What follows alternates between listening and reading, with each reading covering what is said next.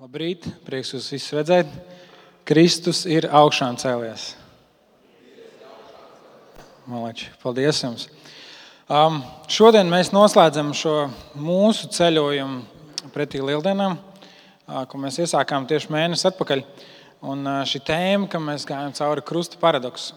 Un mēs skatījāmies 2. vēstulē korintiešiem, 4. un 5. nodaļā, un ja jums ir līdz savas bībeles, arī tad, ja viņas ir digitālā formātā, tad atveriet un sekojiet līdzi 2. vēstule korintiešiem 5. nodaļa, no 14. līdz 20. pantam.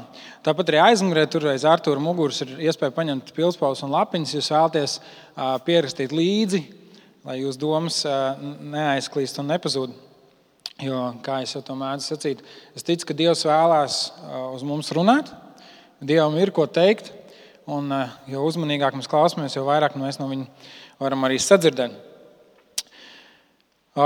Lielās piekdienas dievkalpojumā no rīta Valters iesāk savu svētrunu ar to, ka viņš stāstīja par to, kā Jēzus piedzimšana, dzīve un viņa nāve bija milzīgs pagrieziena punkts pasaules vēsturē. Tas bija tik nozīmīgs, ka gal galā tas ir ietekmējis to, kā mēs skaitam laiku. 2018. gads, kurā mēs šobrīd esam, un visa pasaule ir vienojusies to tā skaitīt, tiek skaitīts pēc tā, kad Jēzus ir dzimis. Jēzus ienākšana šajā pasaulē, viņa dzīve, atstāja tik paliekošu iespaidu, ka tas ietekmēja visu. Jēzus piedzimšana bija brīnumaina un pārdabiska, tajā pat laikā ļoti vienkārša un lielākajai daļai cilvēku nepamanīta. Pusauģu gados Jēzus izrādīja interesi par jūdu ticību un par reliģiju, un ir teikts, ka Jēzus pieauga gudrībā, augumā un piemīlībā pie Dieva un cilvēkiem. Jēzus uzsāka savu publisko kalpošanu apmēram 30 gadu vecumā, pulcinot ap sevi sekotājus un izveidojot komandu no 12 ļoti dažādiem cilvēkiem, bet nevarētu teikt, ka viņi bija tās sabiedrības elite. Jēzus savā kalpošanā runāja skaidri un saprotami. Viņa vēsts bija aktuāla, viņa vēsts bija svarīga. Tā uzrunāja un aizrāva daudzus cilvēkus, un tomēr pulcēja arī skaudus un heiterus. Jēzus darbība bija ar spēku un autoritāti. Viņš daudziem palīdzēja tos dziedinot, pabarojot un atjaunojot viņu dzīves, kādā gadījumā pat burtiski atjaunojot dzīvību. Tomēr Jēzus pārkāpa arī daudzas reliģiskas un kultūras normas. Jēzus visnotaļ bija skandaloza personība, un apmēram 3 gadu laikā viņš lika par sevi runāt visai tā laika zināmajai pasaulē, arī augstiem ierēģiem un politiskiem vadītājiem. Jēzus kļuva nevēlams un bīstams tā laika reliģiskiem un politiskiem vadītājiem. Viņi uzpirka vienu no šiem 12 Jēzus komandas locekļiem un panāca, ka Jēzus tiek apcietināts. Mēs lasām, ka Jēzus nepretojās, viņš ļāva saviem sekotājiem izbēgt no soda un vajāšanām. Jēzus arī šīs steidzīgās linčtiesas priekšā neatkāpās no saviem vārdiem un darbiem. Viņš netaisnojās, viņš nelūdzās apžēlošanu. Viņš uzņēmās atbildību, samaksājot par to ar savu dzīvību, tiekot pienaglots pie krusta. Bet Jēzus dzimšanai, Jēzus dzīvei un Jēzus nāvei nav absolūti nekādas nozīmes mūsdienās, tagad, šodien, ja nav augšām celšanās. Pēc Jēzus nāves mācekļi bija nobijušies un apmulsuši. Viņi bija padavušies un viņi bija atgriezušies atpakaļ pie savas dzīves, pirms viņi bija satikuši Kristu. Viņi gāja zvejot, gāja makšķerēt, viņi devās darīt to, kas viņiem pirms tam labi padevās. Ja mēs skatāmies uz lieldienu notikumiem tikai ar savu cilvēcīgo aci, ja mēs skatāmies uz lieldienu notikumiem kā tikai tādiem vēstures faktiem, tad tā bija liela neveiksme. Tā bija izgāšanās, tā bija sakāve, tas bija fiasko.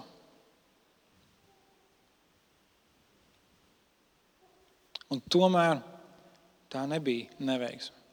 Un tomēr tā nebija izgāšanās, tas nebija zaudējums. Jo Jēzus nevis savu dzīvību zaudēja, nevis kāds viņam to atņēma, bet viņš pats to atdeva. Jāņa evaņģēlija 10. nodaļā Jēzus saka, tādēļ Tēvs mīl mani, ka es atdodu savu dzīvību par avīm, lai to atkal atgūtu. Neviens to man neatņem, bet es to atdodu pats. Man ir vara to atdot un man ir vara to atkal ņemt. Šo bausli es esmu saņēmis no savu tēvu.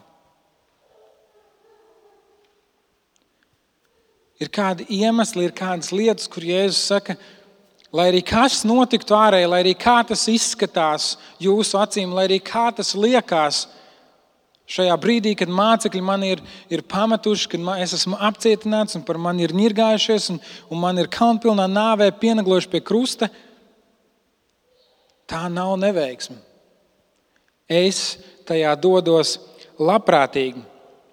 Turpat Jāņa evaņģēlijā Jēzus turpina runājot ar saviem mācekļiem, vēl brīdi un jūs mani neredzēsiet. Un vēl pēc brīža jūs mani atkal skatīsiet.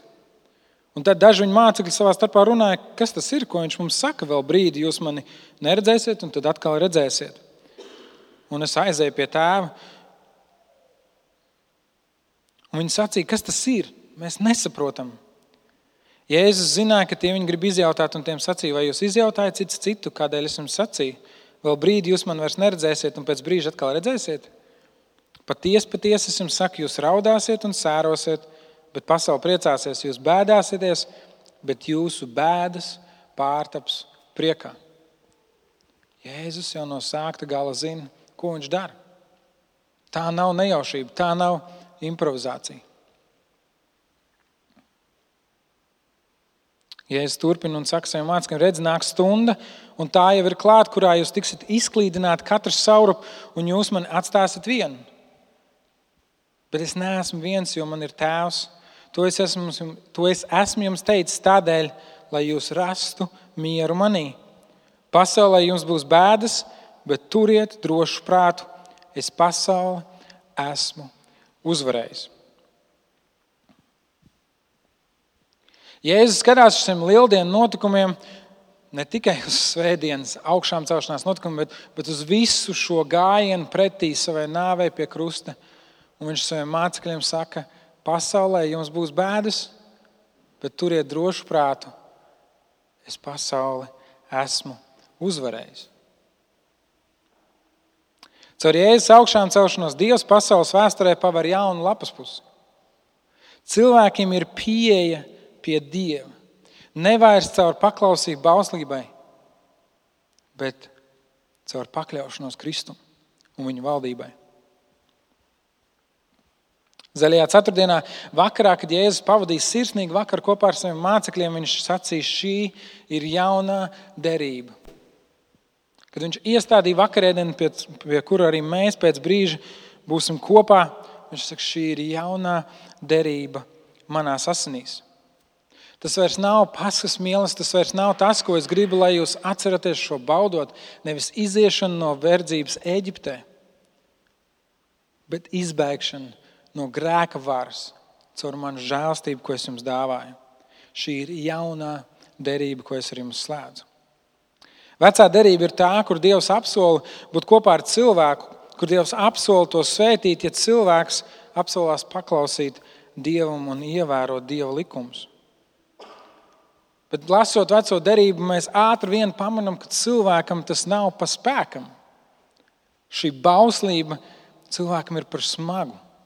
Dieva standarts cilvēkam nav aizsniedzams. Cilvēks nespēja dzīvot tādu dzīvi, kā Dievs viņam ir paredzējis pats ar saviem spēkiem. To ļoti labi ilustrē stāsts par pirmajiem cilvēkiem, par Ādamu un Ievu. Viņi saņēma ļoti skaidrs un manuprāt, arī diezgan vienkāršas norādījumus no Dieva. Rūpējieties par radīto. Dzīvojiet šajā dārzā, baudiet to, ko es jums esmu devis. Valdiet ar to, augļojieties un vairojieties. Kur vēl labāk? Viņš saka, tikai neēdiet no šī viena koka. No šī viena koka. Un cilvēki nespēja. Viņiem bija visa brīvība. Viņiem bija visas svētības. Viņiem bija Dieva klātbūtne. Viņiem bija tikai viens noteikums. Un viņi nespēja to ievērot.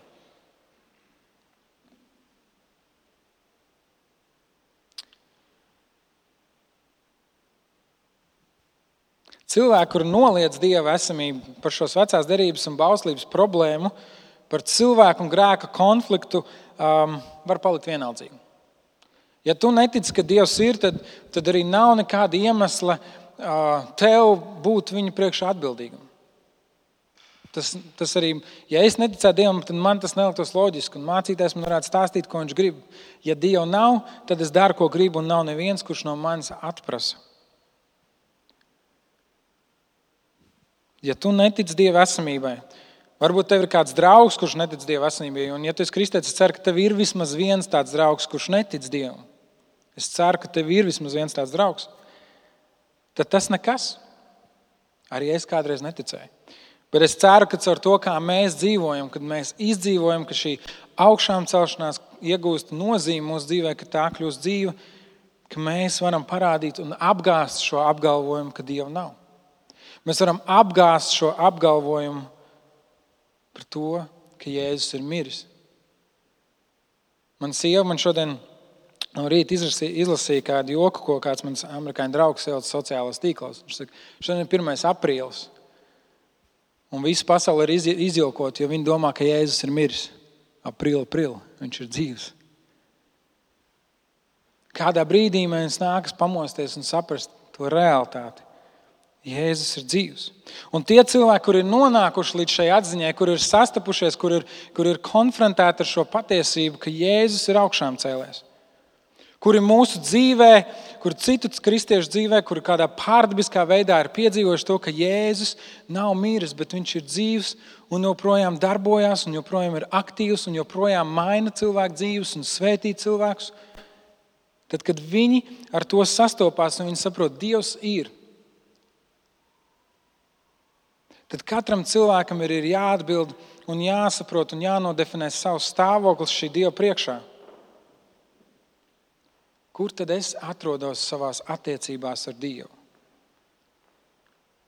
Kāds ir man? Ja Dievs ir un viņš ir īsts un viņš ir visuma radītājs un viņš atprasa atbildību no tiem, kuriem viņš to ir uzticējis, tad man kādā brīdī sev ir jāuzdod jautājums, kāds ir mans stāvoklis Dieva priekšā? Un Pāvils vēstulē romiešiem ļoti vienkārši vienā teikumā pasaka to, kāds ir tavs stāvoklis Dieva priekšā. Visi ir grēkojuši un visiem trūkst dievišķās godības. Šis viens teikums saval kopā visu veco derību. Jo tad, kad mēs lasām cauri vecās derības notikumiem un to, kā Dievs meklē atkal un atkal iespēju būt kopā ar cilvēku un dod viņiem skaidrs norādījums, mēs atkal un atkal ieraugam, ka visi ir grēkojuši un visiem trūks dievišķās godības.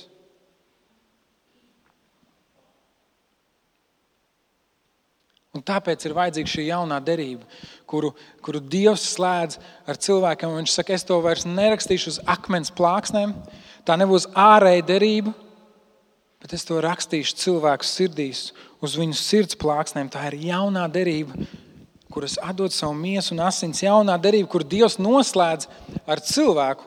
Ja derība, tad tā ir vienošanās starp Dievu un cilvēku, un Dievs piepilda abas šīs derības puses.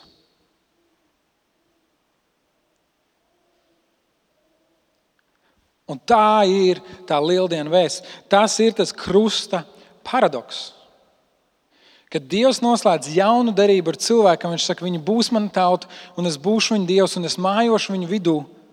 Bet zinot, ka cilvēki visi ir grēkojuši, visiem trūks dievišķās godības, ka viņi nespēja ievērot manas likumus un tiesas, es piepildīšu šo derību no abām pusēm. Es turēšu savu apsolījumu būt kopā ar savu tautu, ar saviem cilvēkiem, un es arī izpirkšu viņu grēkus un viņu vainu. Es nolīdzināšu to, kas šķir cilvēku un Dievu. Un tad mēs nonākam pie šīs šodienas raksturvietas, kas ir 2. vēstule Korintiešiem, 5. nodaļa no 14. līdz 20. pantam. Es izlasīšu, Kristus mīlestība liek mums atzīt, ka viens ir miris par visiem, tātad arī visi ir miruši. Viņš ir miris par visiem, lai tie, kas dzīvi, nedzīvotu vairs sev, bet tam, kas par viņiem ir miris un augšām cēlies. Tā, ka no šī brīža mēs nevienu nepazīstam miesīgi, ja arī mēs Kristu pazinām miesīgi, tad tagad vairs nepazīstam. Tādēļ tas, kas ir Kristu, ir jauns radījums. Viss vecais ir pagājis un redzi, viss tapis jauns. Viss ir no Dieva, kas mūs ar sevi caur Kristu ir samierinājis un ir uzdevis mums šai izlīgšanai kalpot. Tādējādi Dievs Kristu pasauli samierina ar sevi un nepieskaita cilvēkiem viņu pārkāpumus, un mūsos viņš ir ielicis izlīgumu vēsti. Kristu dēļ mēs esam sūtņi, it kā Dievs sauktu caur mums. Kristus dēļ mēs lūdzam, saņemiet šo izlīgumu ar Dievu. Viņš ir miris par visiem, lai tie, kas dzīvi, nedzīvot vairs sev, bet tam, kas par viņiem ir miris un augšām cēlies. Varbūt jūs kādreiz esat dzirdējuši, ielaid Jēzu savā dzīvē. Uzņem Jēzu savā sirdī. Ļauj Jēzum mājot pie tevis. Un tie visi ir labi teikumi, visticamāk teikt ar labiem nodomiem, sentimentāli apgalvojumi, bet man liekas, līdz galam tie nepasaka to, ko Jēzus cenšas izdarīt. Līdz galam tie neparāda to, ko nozīmē dzīve ar Dievu.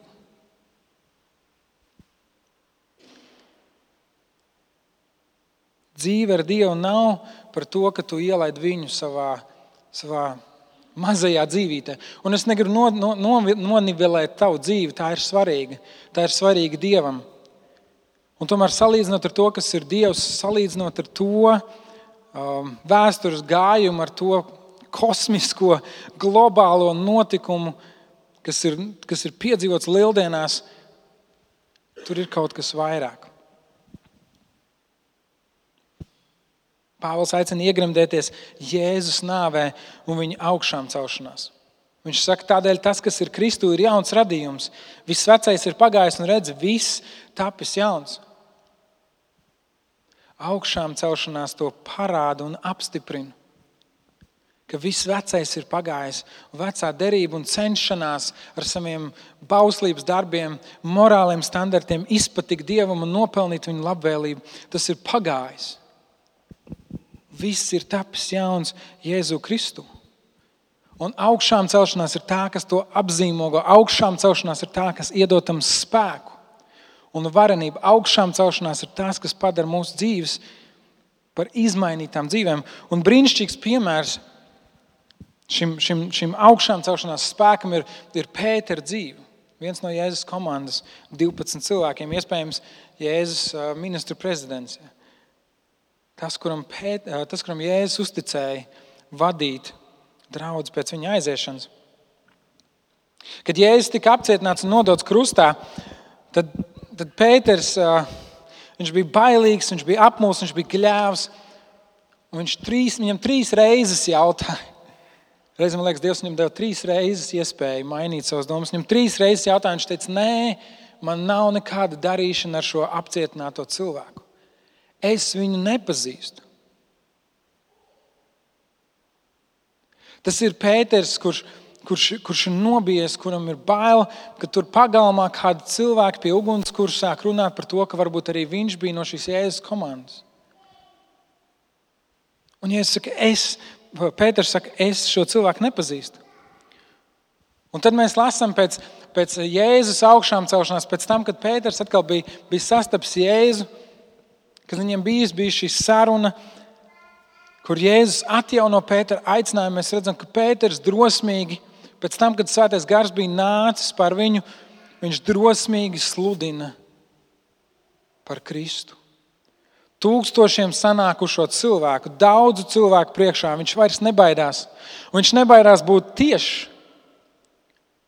Un viņš šiem cilvēkiem saka, jūs viņu piesitāt krustā. Viņš viņus savā ziņā izaicina, viņš viņam pasaka patiesību. Un es domāju, ja Pēters šodien šeit stāvētu un mēs būtu tas pūlis, kas ir sapulcējušies, tad viņš varētu mums arī pateikt, jūs viņu piesitāt krustā, tāpēc, ka tavs un mans grēks ir iemesls, kāpēc Jēzum bija jāmirst pie krusta. Tava un mana nespēja sakārtot savu dzīvi Dievu priekšā bija iemesls, kāpēc Jēzum bija jānes šī izlīguma maksa. Un mēs redzam, ka Pēters pēc augšām celšanās ir cits cilvēks. Viņš ir piedzīvojis, ka Dieva spēks ir daudz lielāks, nekā viņš līdz tam bija sapratis. Viņš ir piedzīvojis, ka Dieva valstība, ka Dieva uzdevums, ka tas, ko Jēzus grib izdarīt, neapstājās tikai ar Pēteri. Tas neapstājās ar kādas mazas grupiņas labklājību. Tas neapstājās pie kādas valsts atbrīvošanas no politiskās apspiestības. Pat tad, ja tā ir izredzētā Dieva tauta Izraels. Bet šī vēsts, šī valstība, šī augšām celšanās, viņa iet tālāk. Jēzus izglābj tevi no tava persona. Viņš izglābj personiski tevi no tava grēka. No tavas verdzības, tavam ego un tavas kalpošanas dažādiem elkiem. Jēzus to dara. Viņš aicina tevi nolikt visu citu malā, kas ir ieņēmis Dieva vietu. Un viņš tevi personiski izglābi no verdzības grēkam. Bet Jēzus nav tavs personīgais glābējs.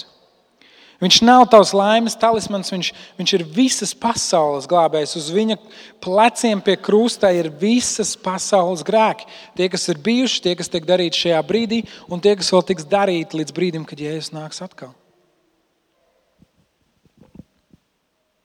Viņš ar savu nāvi un augšām celšanos ir piespriedzis nāvei nāves sodu.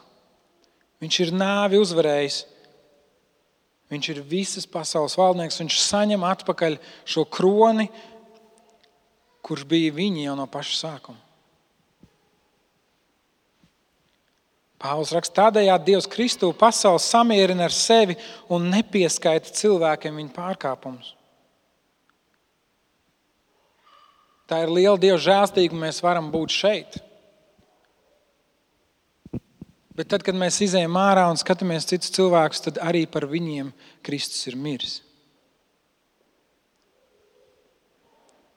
Nākamās nedēļas uz priekšu mēs runāsim par, atgriezīsimies pie Lūkas evaņģēlija. Mēs tieši esam pie Lūkas evaņģēlija 11, kur ir šī lūkšana, ko Jēzus māca. Viņš saka, mūsu Tēvs debesīs. Un es klausījos kādu podkāstu no Tima Makī, kur viņš runā par šo lūkšanu. Un viņš saka, pamēģiniet to lūgt, kad jūs esat tur, kur ir daudz cilvēki. Kad tu esi viens pats un varbūt klusībā ej tirgū, Rīgas centrāla tirgū. Tu klusībā ej pie sevis un lūdz mūsu Tēvs debesīs. Nevis mans Tēvs debesīs, bet mūsu Tēvs. Un tu pacel acis un ieraugi visus šos cilvēkus. Un tu saproti, ka arī par viņiem Kristus ir nomiris. Ka arī viņiem Dievs ir Tēvs, kurš viņus ir radījis un kurš gaida, ka viņi atgriežas mājās pie sava radītāja. Tas, ko Jēzus izdara par krustu, tas ir globāls notikums pār visiem cilvēkiem. Un tā ir liela žēlstība, ka mēs to esam satvēruši un ka viņš mums to ļāvis ieraudzīt. Bet tas neapstājas pie mums. Tādēļ Pāvils aicina Kristus dēļ, mēs lūdzam, saņemiet šo izlīgumu ar Dievu. Pāvils raksta, mēs lūdzam. Pieņem šo izlīgumu ar Dievu, uztici savu dzīvi Dievam, kļūsti par Jēzus mācekli, pievienojies viņa sekotājiem. Es tevi lūdzu. Pāvils lūdz korintieši, lai viņa dzīvē šis Jēzus upuris pie krusta un augšām celšanās spēks nebūtu velts. Lai tas neiet viņam garām, lai viņi nepalaiž to garām, bet lai viņi to satver. Lai viņi tajā lec iekšā. Jēzus jau nomira par visiem cilvēku grēkiem. Par visu cilvēku grēkiem. Jēzus jau augšām cēlās un nāvi uzvarēja. Tas ir noticis. Jēzus pie krusta teica, viss piepildīts. Tas ir izdarīts.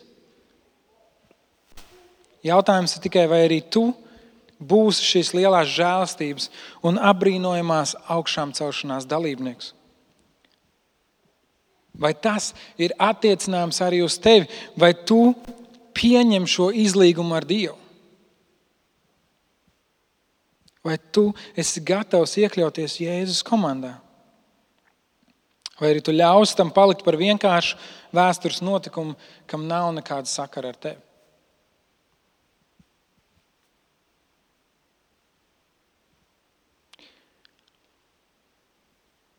Pēc Jēzus augšām celšanās, kad apsolītais svētais gars bija nācis par viņu mācekļiem, daudz cilvēku sapulcējās, lai redzētu, kas tad īsti notiek.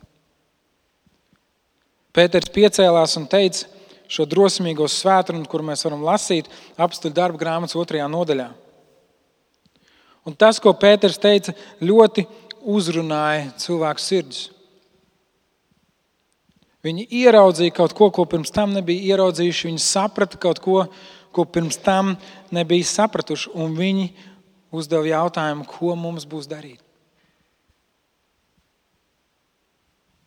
Viņi sastapās ar šo realitāti, ka radītājs ir valdnieks, ka Kristus ir ķēniņš. Viņi sastapās ar šo realitāti, ka viņiem ir jāatbild kāda augstāka spēka priekšā. Ka viņi ir atbildīgi par savu dzīvi un to, kā viņi dzīvo. Un viņi Pēterim jautā, ko mums būs darīt.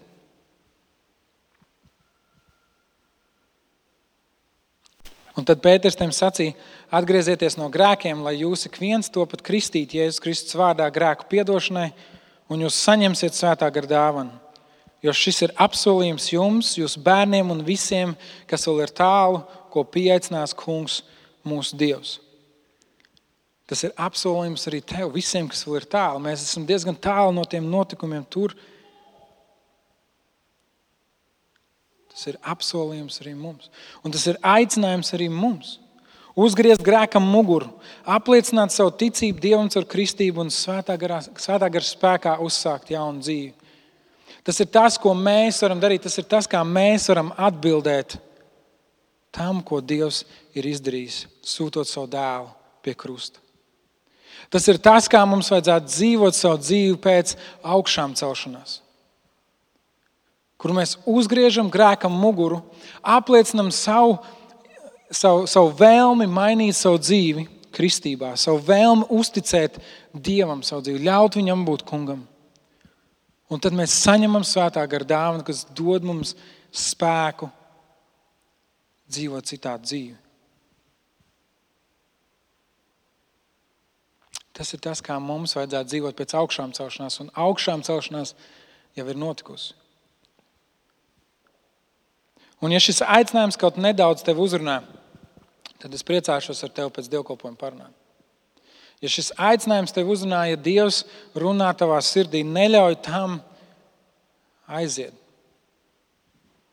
Kā Pāvils lūdz, es jūs lūdzu, ļaujiet samierināties ar Dievu, ļaujiet šim izlīgumam ar Dievu būt īstam arī jūsu dzīvē. Lai arī jūs kļūtu šīs žēlstības dalībnieki.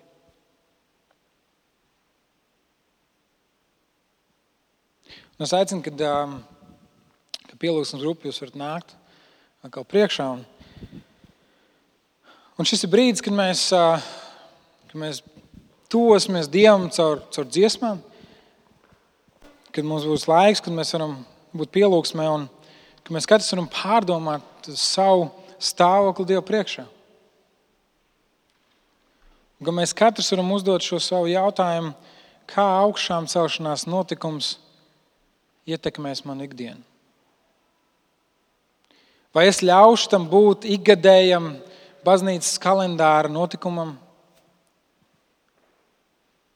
Vai tas būs kaut kas, ko citi svin un priecājas, un es noskatīšos no malas, vai arī es gribu būt šis žēlstības dalībnieks? Un ja tā ir, tad es tiešām priecāšos ar tevi parunāt pēc dievkalpojuma. Lūksim Dievu. Kungs, Jēzus Kristu, paldies, ka mēs varam piedzīvot šajā dienā un īpaši atcerēties to, ka tu nepaliki pie krusta, ka krusts ir tukšs un tevis tur vairs nav, ka tu esi augšām cēlies. Ka tu esi ieņēmis atkal savu likumīgo vietu uz savu troņu, un tu kā valdnieks stāv pāri visam. Bet ne tikai to es lūdzu arī par katru no mums, ka mēs varam ieraudzīt, kāda ir tava vieta mūsu dzīvē, manā dzīvē, mūsu kā draudzes dzīvē, vai tev ir tas tronis, kur tu valdi. Vai tu esi kungs un ķēniņš pār mūsu dzīvi. Un ja tā nav, tad es lūdzu par katru šeit klātesošo, ka šajā brīdī mēs varētu vērsties pie tevis un pieņemt šo izlīgumu. Pieņemt to, ko tu esi mūsu labā jau darījis. Pieņemt to, ka tu esi slēdzis šo derību ar mums, izpildīdams abas puses. Ka mēs varētu ne tikai uzņemt tevi savā sirdī, ne tikai ielaist tevi savā dzīvē, bet ka mēs varētu savu dzīvi pilnībā iegremdēt tavējā. Ka mēs būtu cilvēki, kur pilnīgi pakļaujas tavai vadībai. Un tas ir reizēm biedējoši, reizēm tas ir kaut kas nezināms, reizēm tas ir kaut kas, no kā mums gribas paslēpties. Un tomēr, ka tu palīdzētu mums tev uzticēties, ka tas, ko tu vēlies, lai tava draudze dara, ir tas pats labākais.